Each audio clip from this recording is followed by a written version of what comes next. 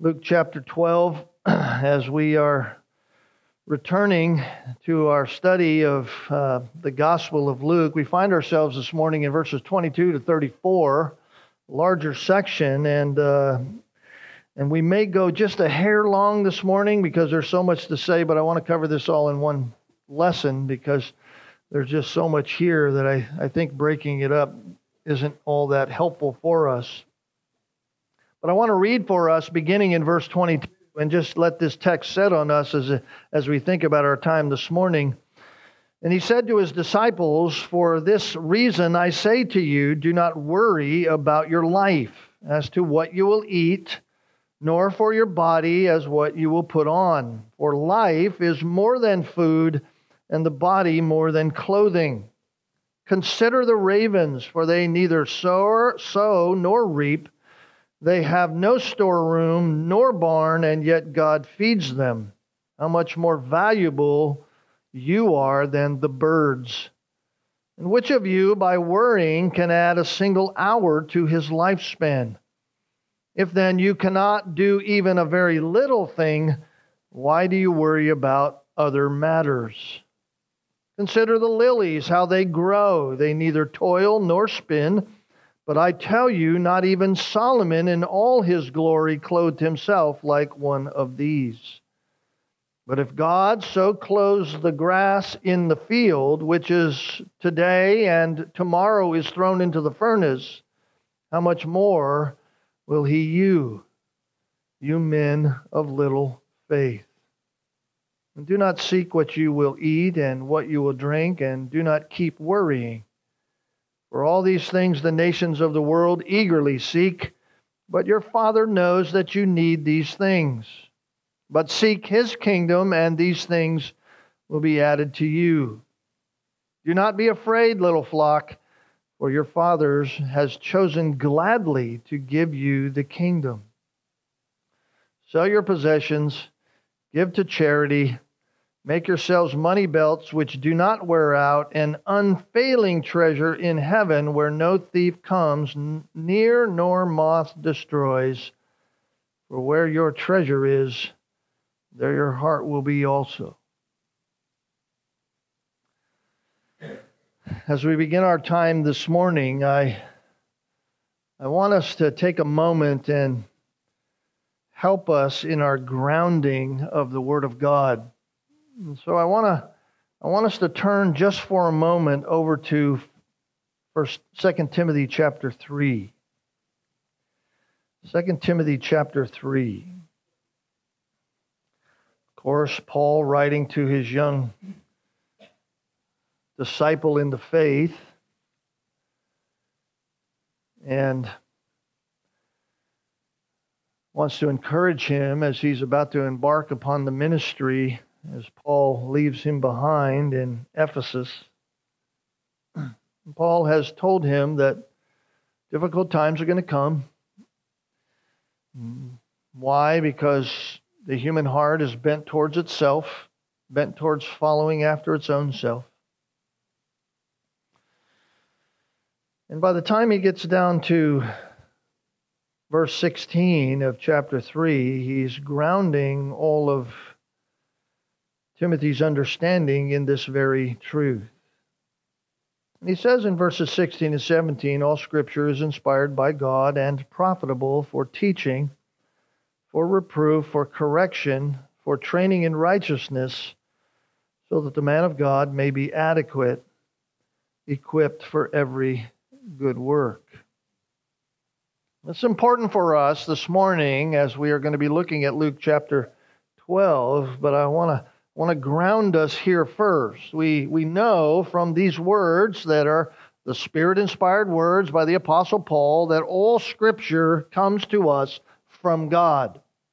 It is not man-made. It is not brought to us by way of man's invention. It comes to us from God. And because it is from God, because He is the source of all Scripture, therefore we can conclude and have that implication upon our hearts that all Scripture comes to us with the undiminished authority of God. There is no higher authority to which we can turn for finding any kind of alternative to what God says. If God says it, if God describes it, if God explains it, then that is the final word about it. And all other words are just opinions if they are not saying the same thing with the same intent with which God said it and means it. And so 2 Timothy 3:16 and 17 tells us that because the Bible is the Word of God, then the Bible is profitable. It is beneficial for all people. First, it says it is profitable to teach us. It's profitable for teaching. The word there is doctrine. It's profitable for doctrine, for teaching. That means that it tells us what to believe. God, in His kindness to us, has given us a document that tells us what we are to believe in a world that is confused about what to believe. God tells us, here's what you need to believe above all other things that are clamoring for your belief. Secondly, it reproves us. It is profitable for teaching and for reproof, meaning that the Bible comes along and speaks truth. It doesn't just give us another one of options in which we can believe. It is the thing we believe. It is truth. And that truth confronts every kind of untruth that we may be believing. It reproves us. It shows us that if our belief isn't in what God says, then what we are believing is wrong. So the Bible is profitable to teach us, it is profitable to reprove us, and it is also profitable, number 3, to correct us. It corrects us. It's profitable for correction. In other words, it doesn't simply identify wrong beliefs. It turns us back toward what is right to believe. And then, fourthly, it trains us in that right belief. It trains us in that right belief. You say, how so? By building conviction. The Scriptures, when we take to them and hold them and stand on them, it builds conviction in our hearts about what it says, so that we then go on living by trusting it and thereby living righteously because of it. Why? Because it is equipping us. It is making us adequate, equipped for every good work. Our equipping is done by God. He is equipping us for what He desires.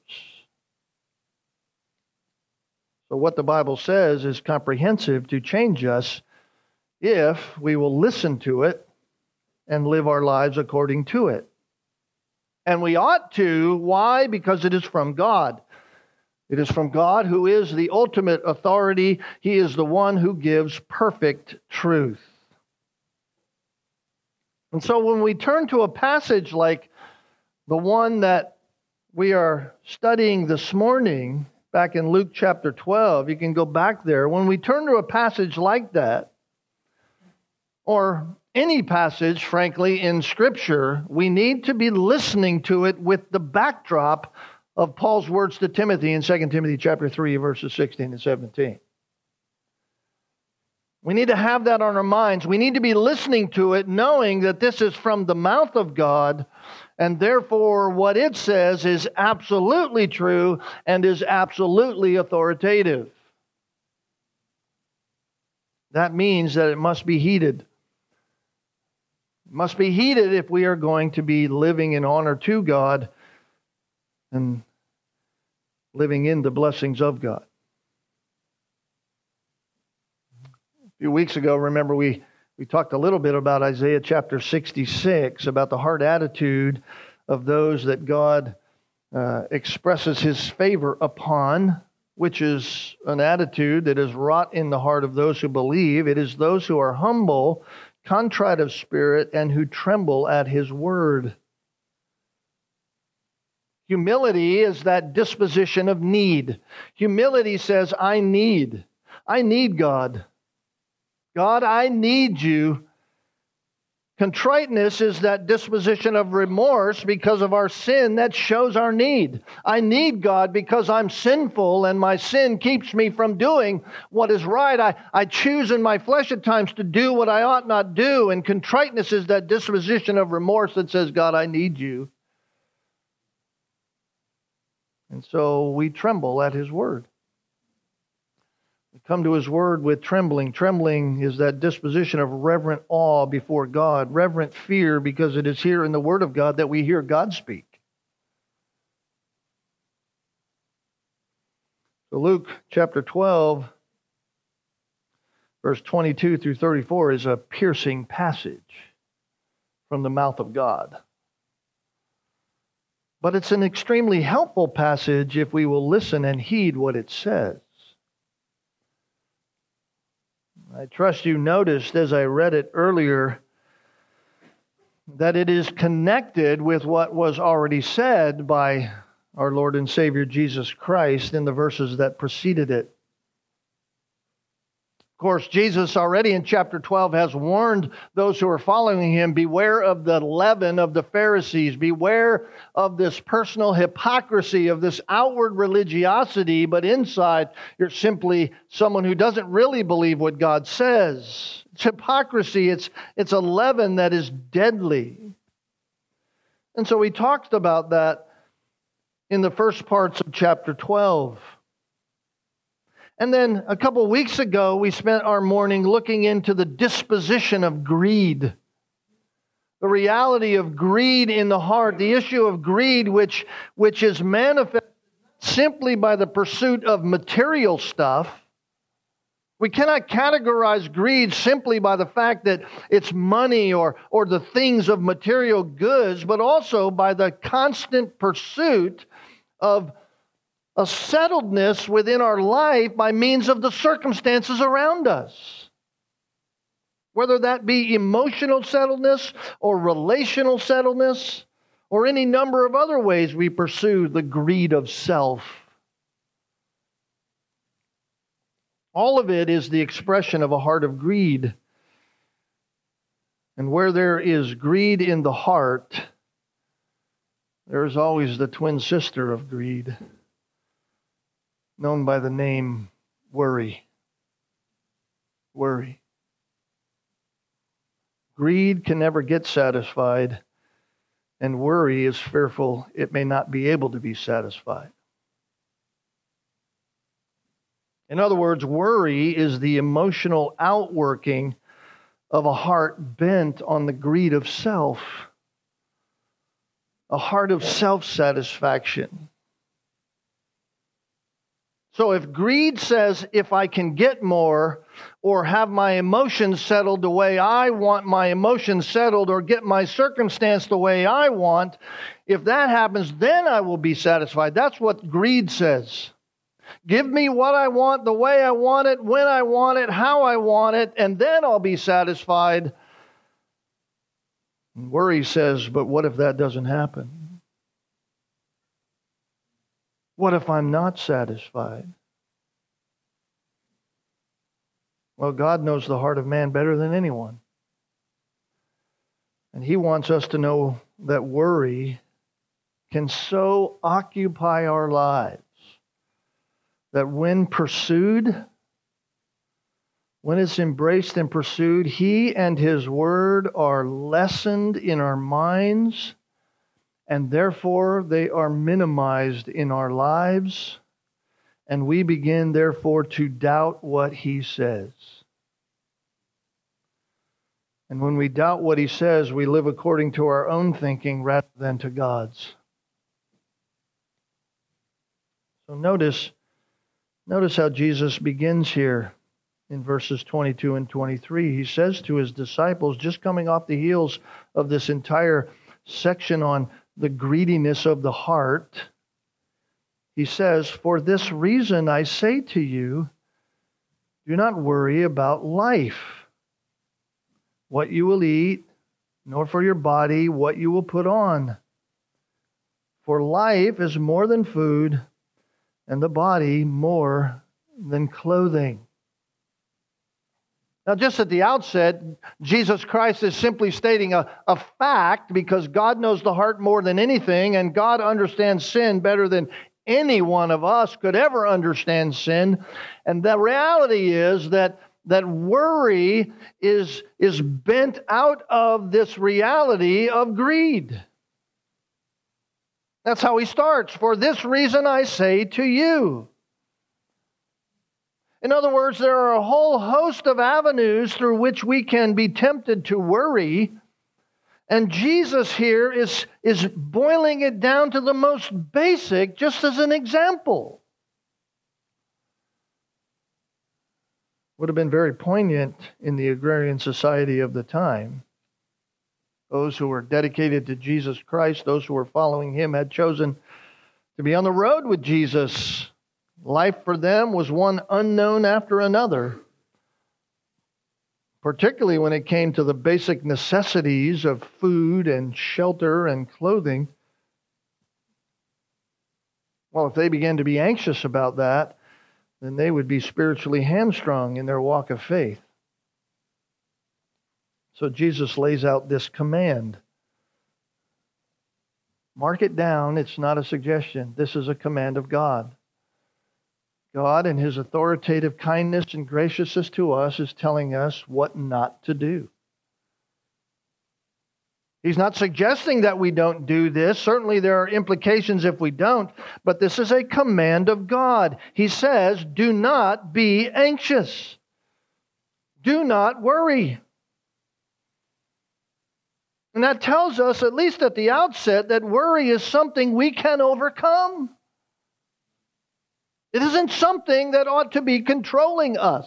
It is something that we can overcome. And therefore, it tells us that to be anxious at all is to disobey a command of God. To disobey a command of God is what, folks? Sin. It's sin. Because it's a manifestation of disobedience. And since the sin of every believer was paid for in Jesus Christ on the cross, that means that the sin of worry, the sin of anxiety, was ultimately paid for by Christ, and we need then to put it off and learn what it looks like to follow Jesus. What specifically is worry? What is anxiousness? Well, it's interesting here, since it's right in our face, right before us, and the reason why Jesus is telling us to not worry because of the outflow of a greedy heart. What is it? Well, it comes from the root word merizo, and it simply means to have a care, or to take thought of, or to really to pull apart. Some translations even have that in some of the places this word is used, to pull apart. In other words, when we are anxious, our heart, our inner self, is being pulled in different directions. But by what? It's being pulled in different directions by our constant taking thought of whatever it is we believe we might miss out on or don't have. We're allowing our own thinking and our own thoughts to control our mind and our heart so that we're being pulled apart. The word is used many times in the Gospels, several other places in the New Testament. Matthew's Gospel, it's used obviously in the Sermon on the Mount. Jesus is saying the same words here in Luke chapter 12. It's used in Luke 8, Mark 4, Luke 21.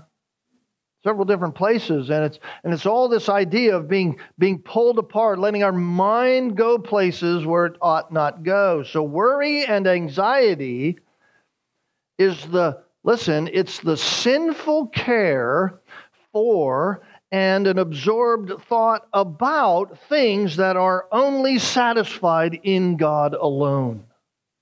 Let me say that again.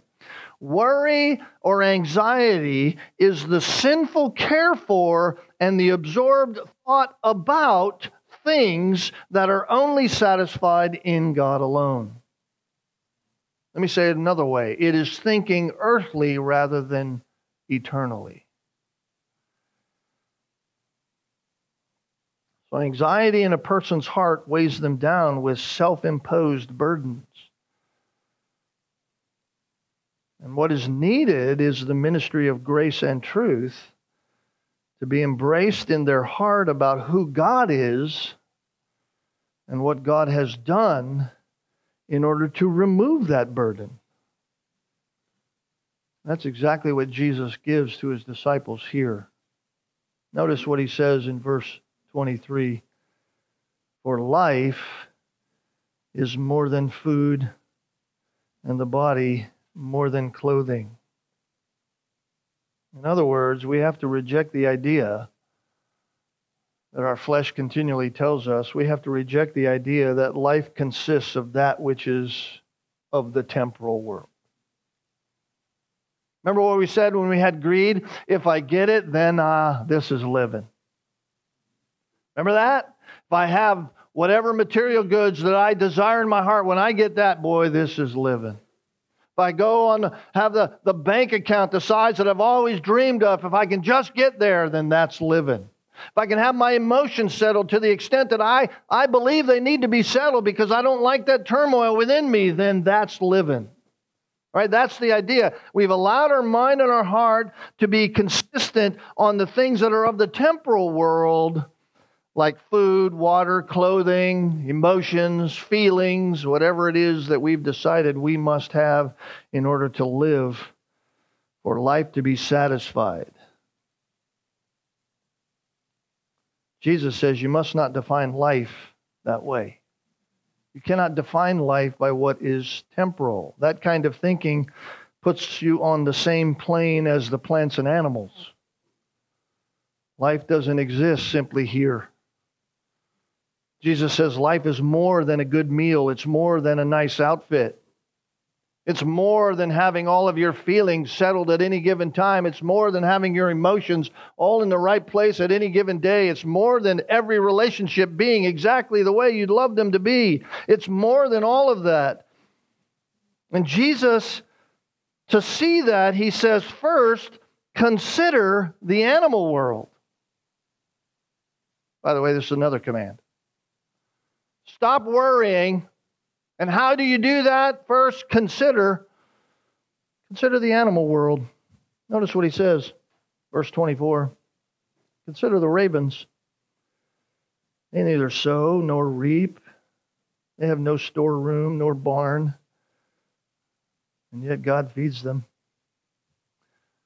Did you notice Jesus linking us back up to the greedy man who said to his soul, "Soul, take rest, have ease, eat, drink, and be merry, because I just built bigger barns. I got what I want." Jesus links that right here with saying they don't have a storeroom. They don't even have a barn. This is another command, and Jesus is using an argument from the lesser to the greater. In other words, you have to consider this if you are going to be helped out of any state of worry. You have to consider this. This is a must. If it is true for the lesser, then surely it is so for the greater. This isn't your human friend making up this kind of cure for you. This is God Himself saying this will be the thing that helps you. So Jesus refers to a bird in his illustration. In fact, a bird that was really secondary in the bird world, particularly one in Palestine, one that was everywhere and yet wasn't even considered useful even for the basic need of life, which would be food. They didn't eat ravens. To every Jew, the raven was just a worthless animal. God had made it, surely, but it was worthless. Isn't it interesting that God used the raven to feed Elijah? And yet Jesus says here, God feeds them. God feeds them. That is simply to say that God gives them, gives them who are insignificant what is needed in this temporal world. And by the way, Jesus uses some specific language. He says, God feeds them. He's not saying that God in general. He's saying the God who is your Father. Your Father is feeding the insignificant. Why are you worrying if your Father will feed you? That's his point. That's the implication. Jesus is simply saying that something so common that functions as it's created is showing that God is the one who provides for it. So consider for yourself the sovereignty of God over you.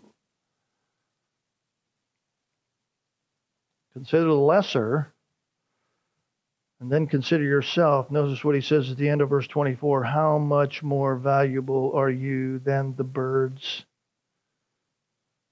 How much more valuable? The point is clear, isn't it? It's clear. We have greater thought in the mind of God, in the heart of God, than birds. So the authoritative implication here is if God takes care of the lesser birds, then surely God will take care of the greater, who is you, his child, the one he created in his image. By the way, just a secondary note, just that alone should inform us that we're not part of the animal world and why evolution is nonsense. That's for a whole nother sermon. Implicationally, however, it's telling us that as those who bear his image, why would we ever worry and thereby equate the essence of life as earthly and temporal? Why would we ever worry about these kinds of things here?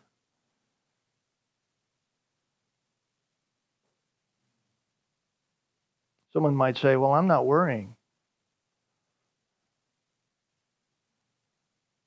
Or that's not me. I don't worry about temporal things. Well, if you worry at all, then you think like this.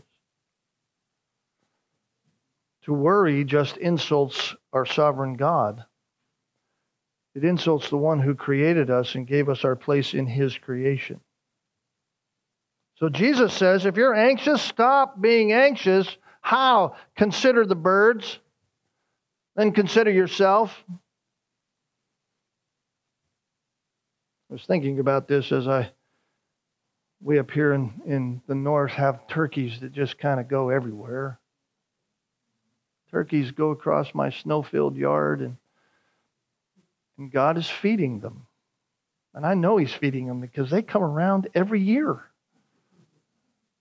They're eating, and I'm not dropping bird seed for them. They're eating. God's feeding them. And that's a picture. God's sending them across my window as I look out, and I should be thinking, well, why would I worry about anything? God feeds those rascally animals that just want to tear up things.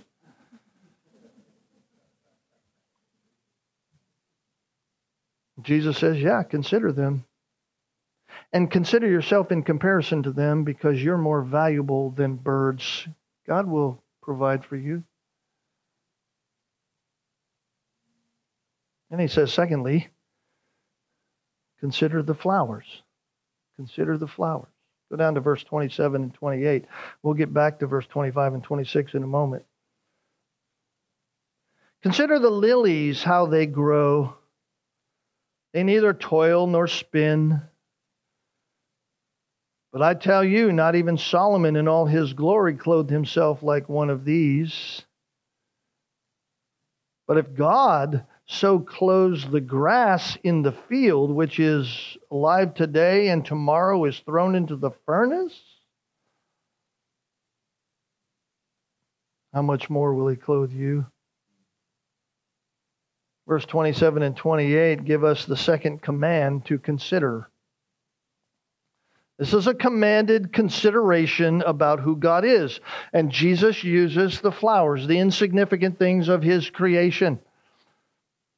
By lilies, he's meaning every flower that grows.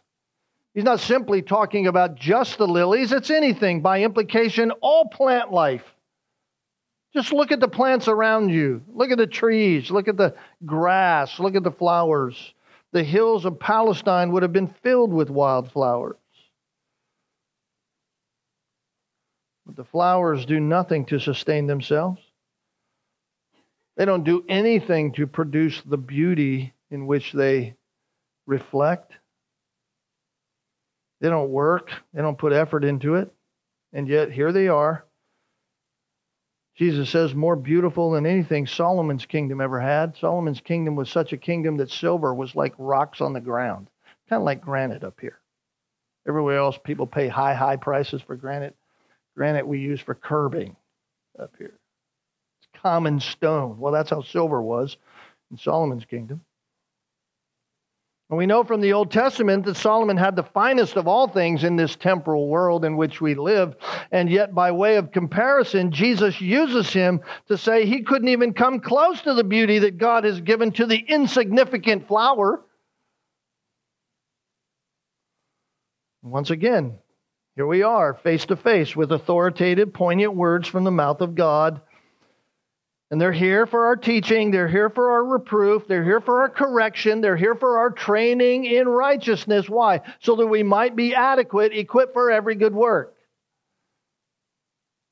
Jesus commands us to consider ourselves in comparison to the plant world.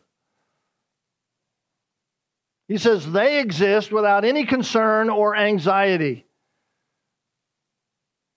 And they are here today and gone tomorrow. He says, so in light of their transitoriness and the beauty that they have,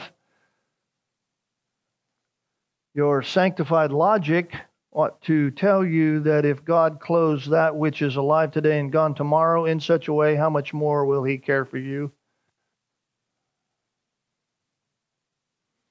Again, here is Jesus telling His disciples, this is where greediness will lead you. This is where the greediness of your own soul, the greediness of your own for self will lead you. It leads you to this place of considering everything as more important on the temporal world than that which is eternal. And so Jesus is telling us to believe who God is, believe how and what God does. Consider sovereignty. Consider the sovereignty of God. Don't just blow it off as a theological relic in your mind and put it on your shelf of theological terms and doctrines that you know. Sovereignty ought to anchor your soul.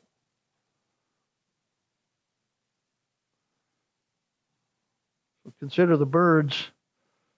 Consider the flowers. There's a third thing that we ought to consider here. He tells us, consider the absurdity of worry. Consider the absurdity of worry. Notice verses 25 and 26. And which of you, by worrying, can add a single hour to his lifespan? If then you cannot even do a very little thing, why do you worry about other matters? I love how Jesus says this. Jesus says it's absurd to worry because God is the sovereign one over life. That's in essence what he's saying. It's absurd to worry. God is the sovereign one over life. We have no power to add 1 cubit to life. A cubit was simply a measurement of 18 inches. We all know what a cubit measurement is because you have an arm. It's from your elbow to the tip of your finger. Roughly 18 inches. It's a short distance. And so whether Jesus means you can't add to your height a small amount, or Jesus says you can't add 1 hour to your lifespan, as it says here in the New American Standard, you can't add a small amount to your life. Either way, the absurdity of worrying about life is the same, he says. Worry changes nothing essential. That's the idea. Worry changes nothing essential. All the things that are worried about are unessential.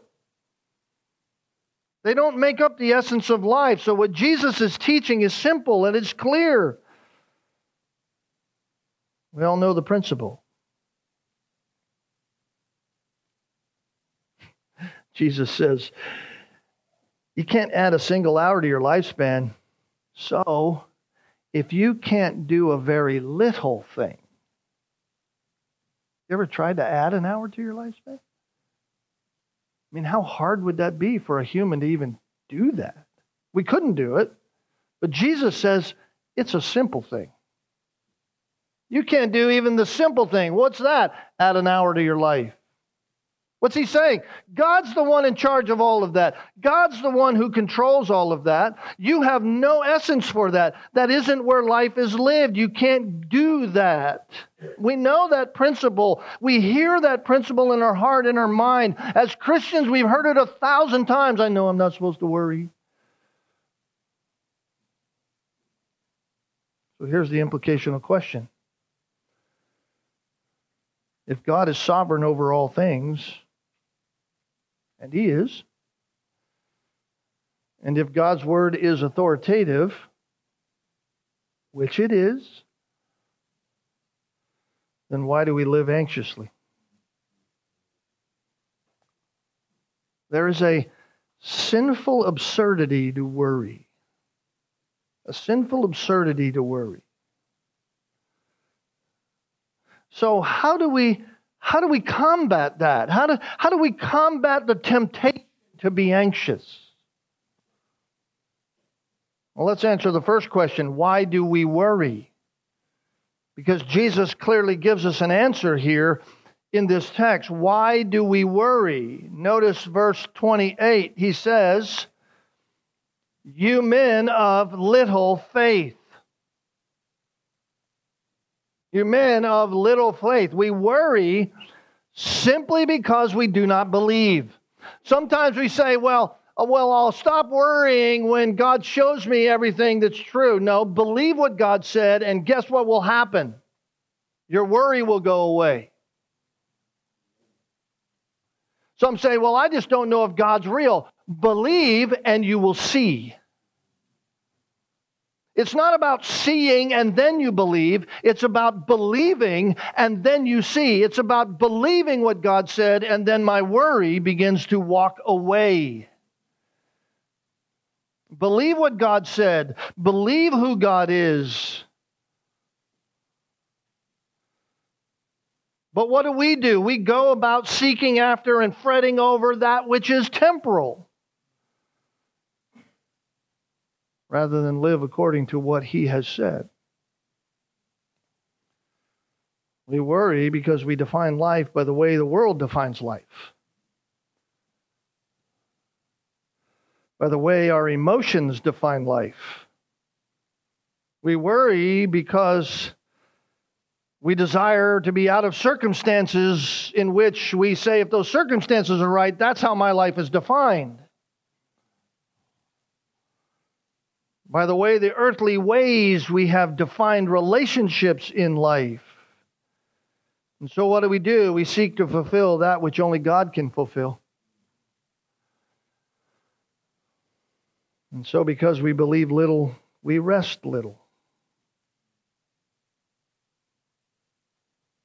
Rest little is just another way of saying we worry much. Jesus says, verse 30, your Father knows that you need these things.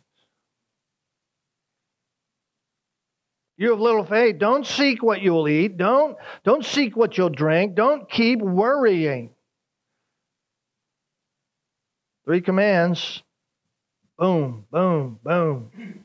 Don't do this. Don't do this. Don't do this. Why? Because that's worldly thinking. That's how the world thinks. That's what the world strives after. That's what an earthly mind is set on. Don't set your mind on that thing. Your heavenly Father knows that you need all those things. He knows that. He knows what you need. So why do we worry? Simply because of this, we willfully choose not to walk by faith.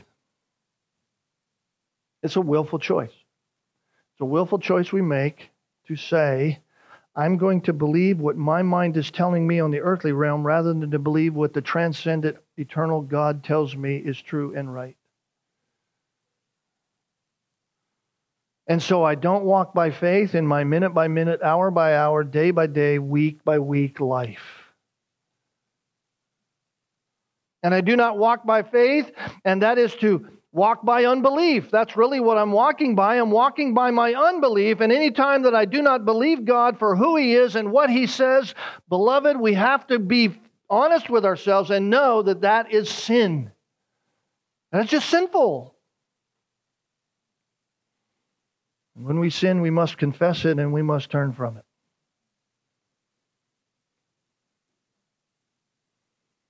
So how do we overcome? How do we overcome worry? How do we overcome anxiety? Verse 31 tells us, seek His kingdom, and these things will be added to you. You see, we got it backwards. We think if we seek these things, then when all that's settled, then I can get to know who God is. Then I can start following God. Then I have everything right. Then things will start going well. And what we've done is we flip-flopped it. And God says, no, you need to seek me first. Instead of seeking earthly, temporal, non-lasting things, seek that which is heavenly. You see, that's the answer.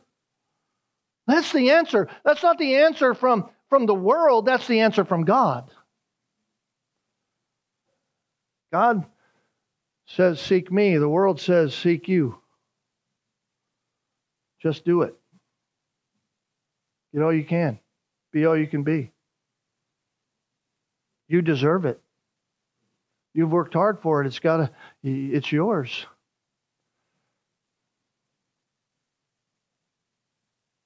You're the oppressed one.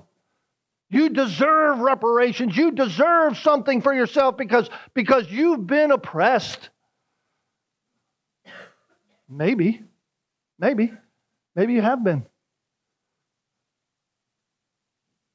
But doesn't God know that? Isn't God there with you?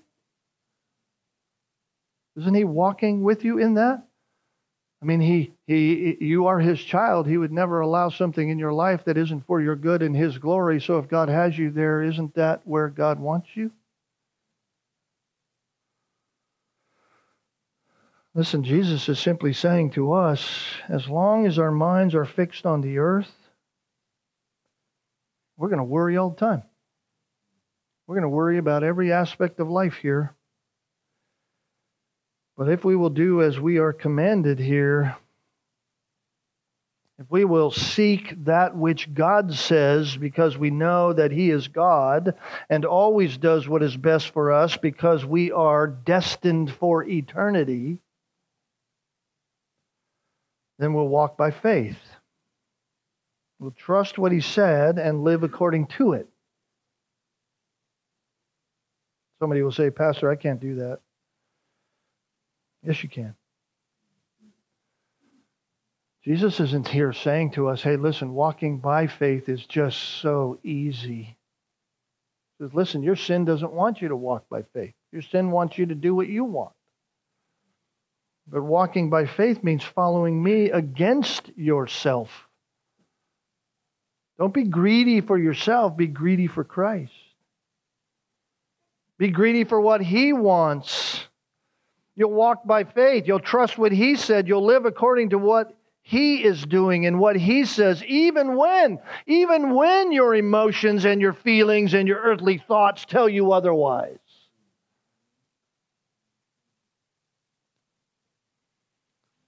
It's really sad to me that so many times over the centuries, just that verse right there has been abused. Seek first His kingdom and these things will be added to you. It's been abused by so many people in the church, people claiming that the verse teaches us that if we give all kinds of earthly goods, He'll just pour it upon us in our lives. We got to give your life to Christ and He's going to give you whatever you want in life. Somehow earthly temporal riches are attached to serving God. The context here and in Matthew 6 is not about getting things getting things here on this earth, but rather about what we already have been given. You see what he says? But seek His kingdom. Verse 32, for your heavenly Father has chosen gladly to give you the kingdom. Seek for His kingdom. In other words, the way to be liberated from the slavery of anxiety is to engage yourself in the things of the kingdom of God.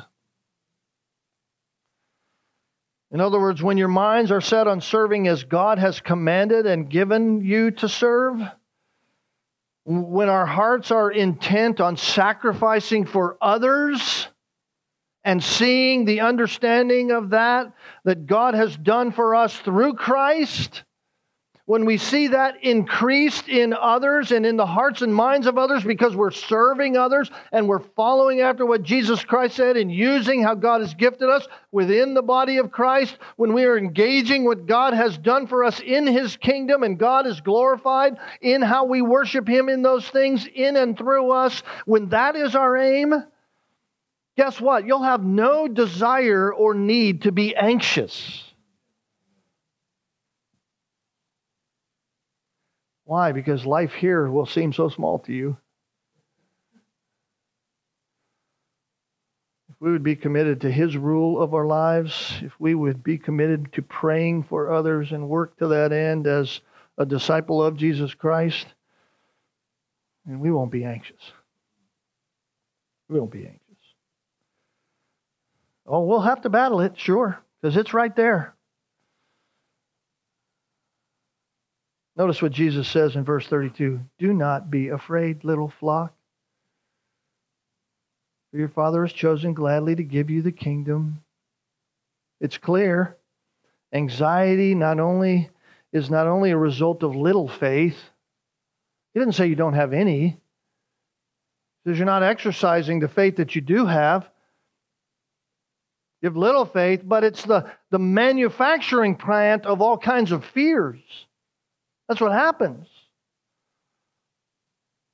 In other words, anxiety is actually one form of fear that produces, like in a nuclear explosion, the chain link reaction to all kinds of fears. And all of it is rooted in unbelief. So when we're overtaken by anxiety, it ought to be an indicator to us, not that we have some kind of mental problem, but rather that we are letting something attempt to pull us away from the settled trust in God.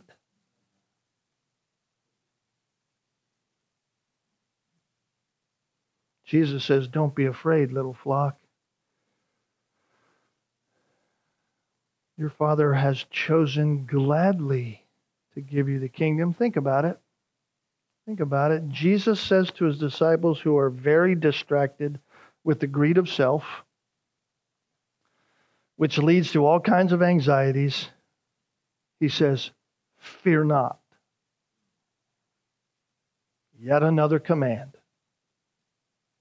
Fear not. Stop fearing.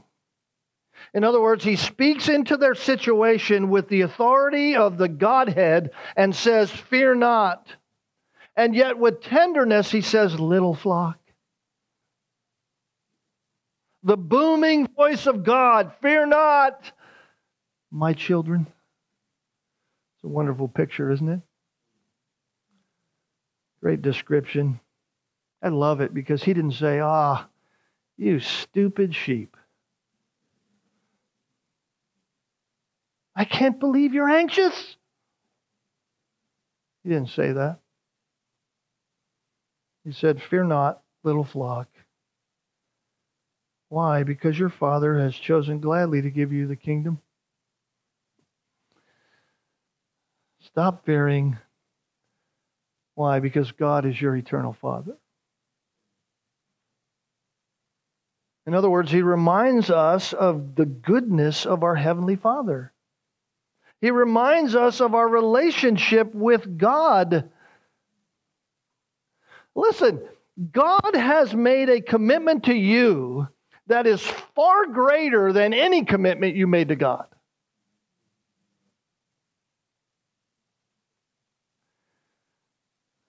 He's giving us the kingdom, then what makes any of us think whatever we are distracted and worrying about is more important than the kingdom He has given to us?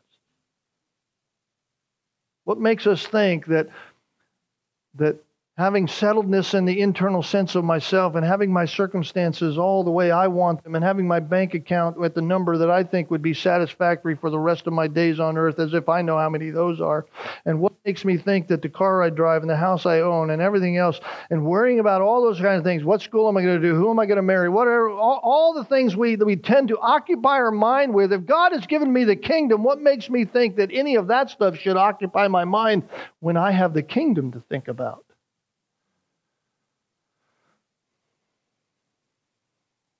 He means eternal things. That's what kingdom idea is. Part of the problem with us today in evangelical church is that we've attempted to solve our anxiety problem the world's way. We attempt to solve our problems with some kind of behavioral coping techniques and pharmaceuticals that only mask the truth about what we actually treasure in our hearts.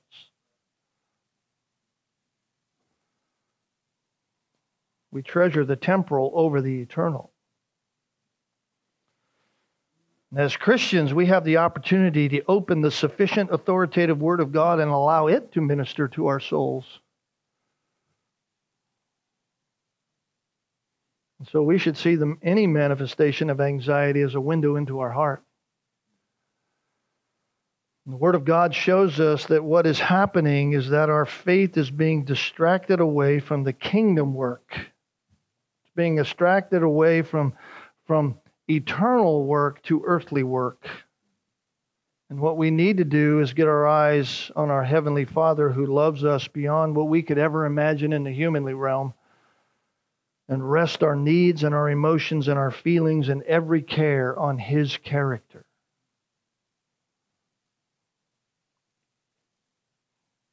The statement here, God has chosen gladly to give you the kingdom. That's the same words of the Apostle Paul, just in another way. Paul says in Romans chapter 8, verse 32, He who did not spare His own Son, but gave Him up for us, how will He not also with Him graciously give you all things? We go, yeah, I believe that, Paul. I love your preaching. And we walk away and worry. Beloved, worry and anxiety, it's an extreme self-focus. That's what it is.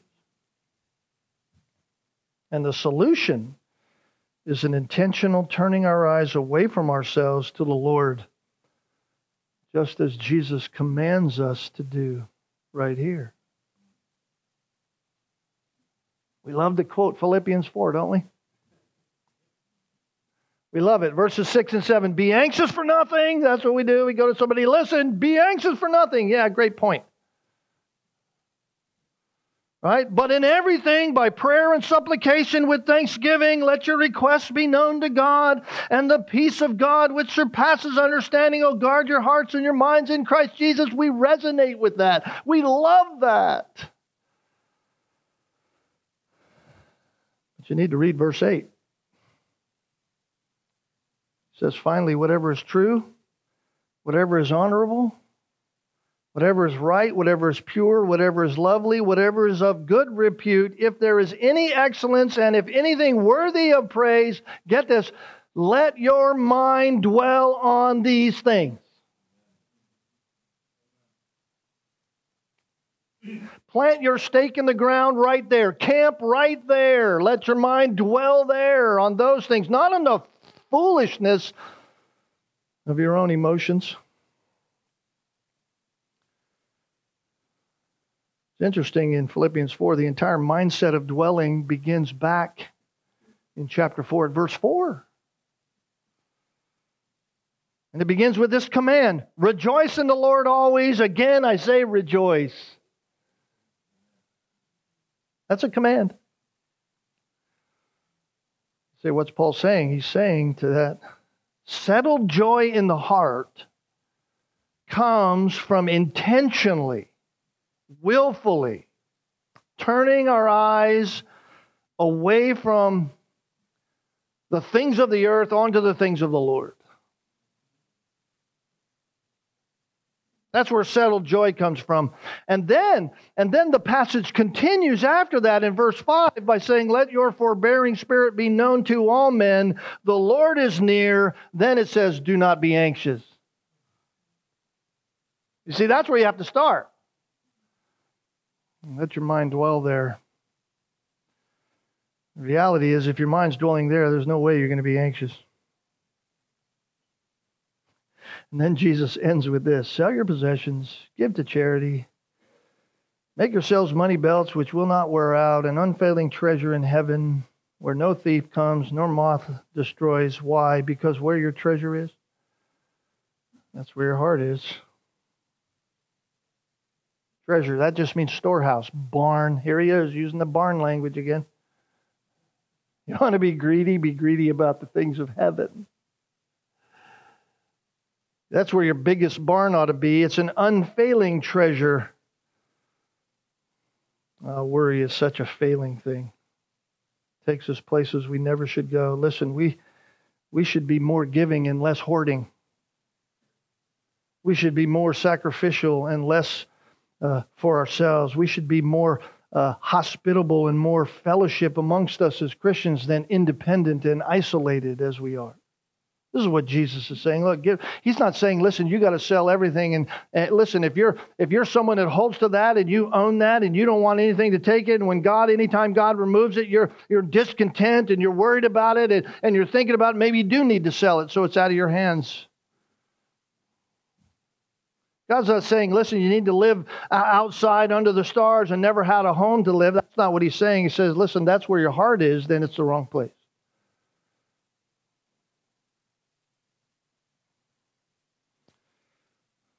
What do we do when anxiety attacks? What do we do? I came across this recently, 7 practices recently that we can be very helpful in this area. And I'll just give them to you quickly. I said this was going to be a little long, and you've been patient so far, but I just want to run through this really quickly. So get ready to write. They all start with R. 7 R words. Number 1, recite. Recite. You want to help yourself with this in your life? Recite the scriptures to yourself to combat your unbelief. Continue to tell them to yourselves. Mull them over in your mind. Have them in your heart. Talk to yourself about the truth of God's Word. Proverbs 18:10. The name of the Lord is a strong tower. The righteous man runs into it and is safe. Listen, put that in your mind. Let your mind dwell there. So recite the scriptures to yourself. Don't just memorize it and let it go. Recite them. Number 2, remember. Remember. You could also say rehearse. What am I saying? Rehearse or remember all the things that God has done for you in your life. That's what the psalmist was doing. I will tell of the works of God. I will sing of the works of God. He's remembering, he's rehearsing in his mind those things that God has done. Psalm 103 verse 2, forget not all his benefits. So remember those things. Rehearse those things in your mind. It will show you the character and nature of God and how he always has cared for you. 3, respect. Respect. What do I mean? Well, just take conscious consideration of God's design for life here. That simply means that you can't just do whatever you want. There's an orderliness of life for yourself here. You know, you have limits to your own bodily functions. You can't do everything. You need rest. Don't make it an idol, but you need it. Don't neglect it. So respect that. Respect how God has created the worldly order in which he has placed us. We are still in this human frame, and God knows that. He knows our frailties, so respect that. Number 4, repent. Repent. Like I said before, anxiety is it's unbelief. It's sin. So we need to repent of that unbelief. And when we repent of something, we turn toward God. We turn away from sin toward God, so we need to commit our way to the Lord. We need to tell ourselves, I'm not going to believe what my mind is telling me, what the world wants to tell me, the world's ways. I'm going to believe what God said. I'm going to commit my way to that, and I'm going to pray for His strength in my faith to walk by it. And if I fail to that, I'm going to get myself up, I'm going to confess that before the Lord, and I'm going to do it again. And every day I'm going to practice doing that each moment, every day, every hour, every week. Jesus said to His disciples, "O you of little faith," and we should confess to the Lord, you know what, today I'm just not doing well, Lord. Strengthen my faith. But be ready. He's going to give you opportunities to walk by it. Number 5, replace. When you're convicted, when the Holy Spirit convicts you and you repent of that, then you need to replace that sin with righteous and holy living. Righteous and holy thinking.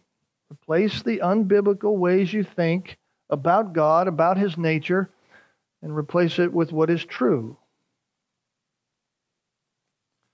Anytime we're self-centered in our thinking, it's rooted in unbelief. And when you're rooted in unbelief, because you're rooted in yourself, you will have no joy. 0. It kills joy. Number 6, remain. Remain in the Word. Remain in the Word. Don't run from it. Remain in it. Abide in Christ, like Jesus said in John 15. Saturate yourself in the Word. Bathe yourself in the Word of God. Let God's Word speak to you. Let the Word of God tell you what you are to believe. Let that be what you believe. Because you know your mind can take you places, and your heart, your sinful heart will take you places that are unprofitable. Let the Word of God tell you what to believe. Even when your heart says, no, it's God who said it. No, it's authoritative. It came from the mouth of God. That's what you are to believe. That's the reality. Live there. Number 7, just rest. Rest in the Lord. Rest your body, rest your spirit, rest your mind in the Lord. Remember the words of Jesus, "Come to me, all who labor and are heavy laden." Oh man, worry and anxiety is such a heavy weight. Come to me, Jesus says, all you are weary, you are heavy laden, and I will give you rest. Do you believe that? Your heart's telling you, I don't believe that because I don't feel rested. Well, believe it. Trust God with it. Go there. He says, take my yoke upon you. Learn from me because I'm gentle and lowly in heart. He says, when you do that, you will find rest for your souls. That's a promise. Don't doubt God. Don't doubt Him in that. He says, you go there, you will find rest. Oh, at the beginning, it may be small. It may be little baby steps. You're just learning to walk if you've been engrossed in worry and anxiety. It's little, but those little glimmers give you that drive to go more. Like the child who crawls first and then begins to walk and then begins to run. And then it's hard to knock over. They're balanced. They're stable. That's where you'll be. It gives rest to your souls. Jesus says if we do that, we will learn to be like Christ and we won't be anxious. Why? Because that's where your treasure will be. Your treasure will be in the eternal, not the earthly. And where your treasure is, that's where your heart will be. Let's pray. Father, such loving words from a gracious Father that we have. Almost like a coach in a locker room that we've come off the field and we're weary, we're battle beaten. We're we're behind in score and we don't know how we're going to get ahead. And you, as a loving Father, encourage us and yet challenge us. Challenge us with the commands. This is what you must do.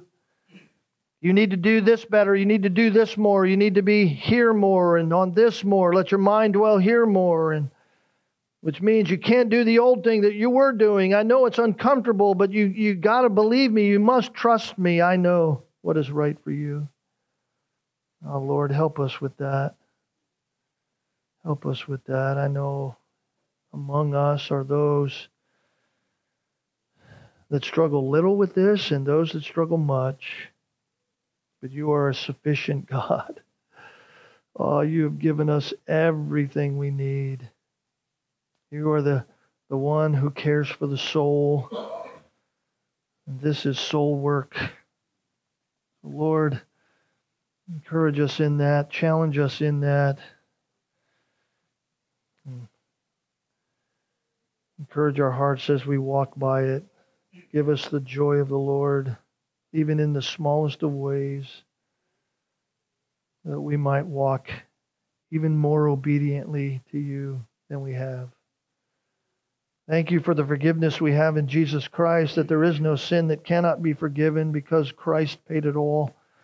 And so, Lord, help us run to you when we have sinned, knowing that you are our loving Father. We are your little flock. We love you. Thank you for our Savior, who is our great example. It is in his name that we pray today. Amen.